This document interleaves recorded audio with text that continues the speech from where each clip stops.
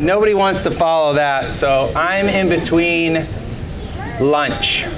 So when I'm done, shortly after we get to eat. So as has already been said, thank you so much for bringing your kids. Especially in the world we live in, it is a significantly big deal and an honor for us to be able to spend the week with your kids.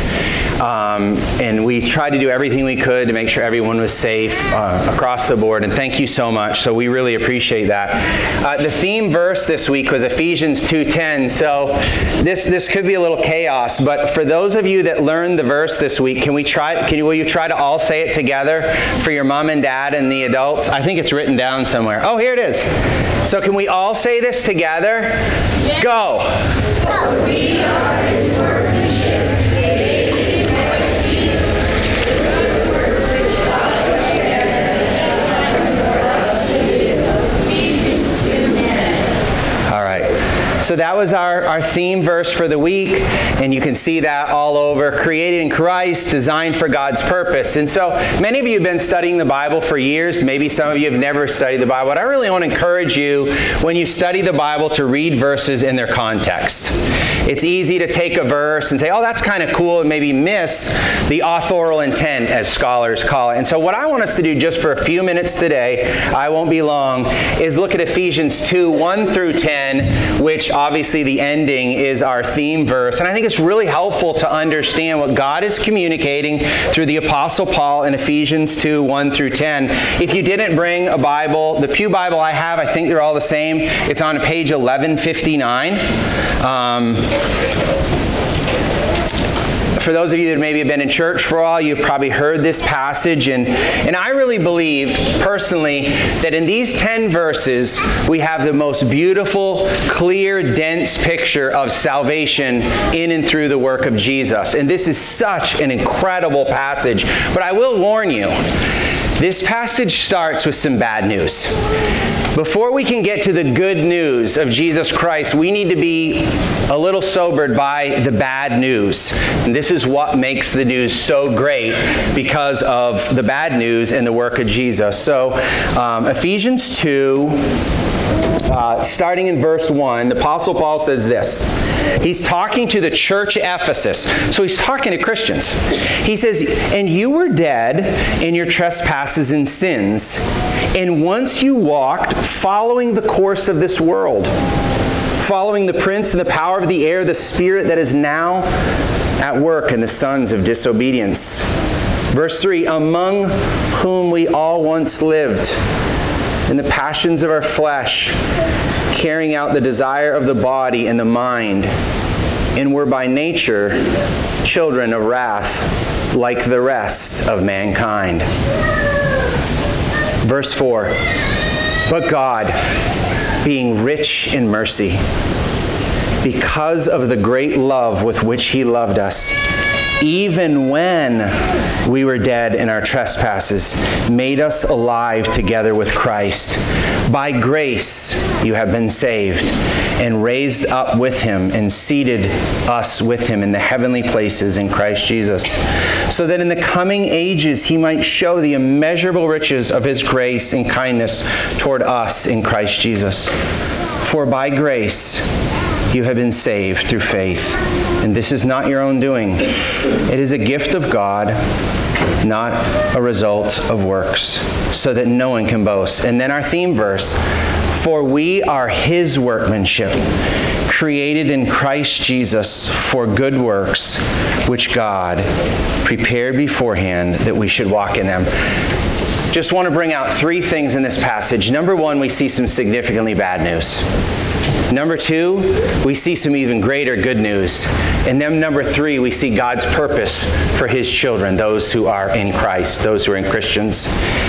I have come to believe, I was blessed to, I don't know how many VBSs. I'm 49 years old. I've probably literally been to 49 VBSs, at least. Growing up as a kid, I remember VBS all my life.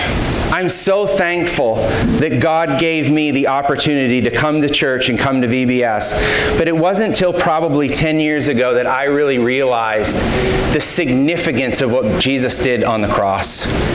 Because what I didn't really want to come to grips with, and our culture doesn't want to hear the bad news. They don't want to hear the reality of what Paul tells us here, that all of us, before the Lord Jesus intervened, were dead in our sin, following the course of this world. And friends, that's the problem with the world today.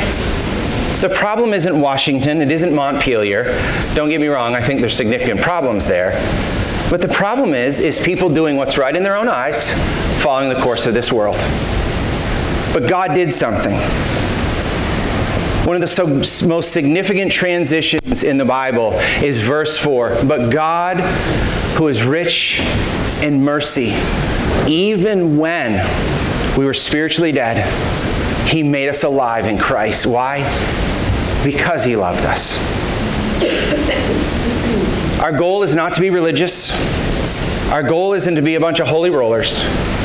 But friends, we need to understand and realize the rich grace and love of the Lord Jesus at that cross. And we receive that gift by grace alone, through faith alone.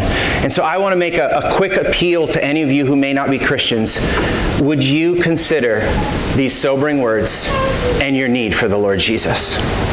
Would you call upon His name, recognizing, as the kids sang, that we're sinners? You may be a little better than your neighbor in your own eyes, but you're still a sinner. We all need the saving work of the Lord Jesus. And it is in His kindness, it is in God's kindness that He sent His Son, the Lord Jesus, to give us new life in His name. And then leading up to our VBS verse, He's given us purpose.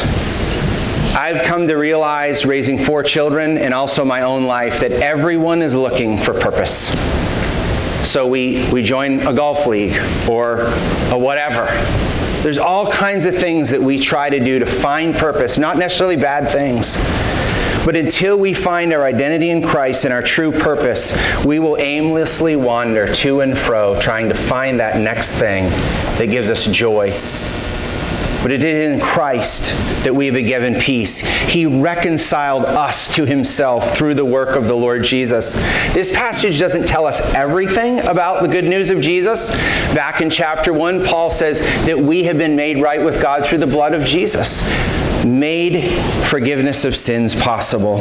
And so the first and foremost thing I want you to hear that Paul teaches us is that you must come to faith in Jesus.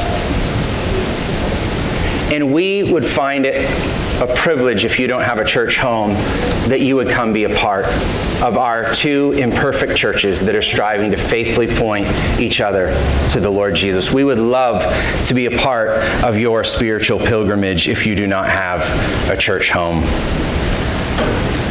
And also to be reminded as parents and grandparents, we have an incredible privilege to teach our kids these truths. I want to be careful how I say this. Some of you might be offended, but think of the things that we really push our kids to find purpose in. They're not bad things. Think of, I did not find one of these bumper stickers in the parking lot, and I hope you don't have one or I will offend you accidentally. Think of the bumper stickers we have. My kid is an honor student at ABC school. Great. Well, what about helping your kid find their identity in Christ? And what He's called them to do, eternal purposes. I heard a great story this morning from one of the little boys in VBS. His parents and friends were having a bonfire last night, and they just asked this little boy, "Hey, what's your VBS verse?" And he remembered it. Those are the things we're trying to plant in the hearts of our children. And so be really careful, mom and dads, of the things that we show our kids that are of value that may actually have no eternal significance.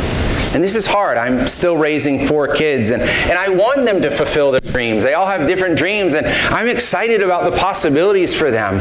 But let's make sure that we fight to keep Jesus at the center of everything we do. Again, thank you so much for letting us serve your family and your children this week. And we would love to be a part of your spiritual journey if you do not have a church home. Pastor Aaron would love to talk to you. I would love to talk to you. Any of the red-shirted people would love to talk to you. Let me pray for us, and I forgot, is the music next? All right, and then the folks will come back up to sing. Let me pray. Father in heaven, thank you that you have created us for purpose, that if we are in Christ, we have an eternal purpose. So God, I pray for any of my friends in this room that have yet not come to faith in Christ. God, I pray that you would show them the beauty of Christ, the God who is rich in mercy, who loved us so much to send his one and only Son to die for us so that we could be forgiven, have new life, have abundant life, and have purpose. So God, may we be laser focused on the Lord Jesus, and may our lives count for his kingdom. We ask this in Jesus' name. Amen.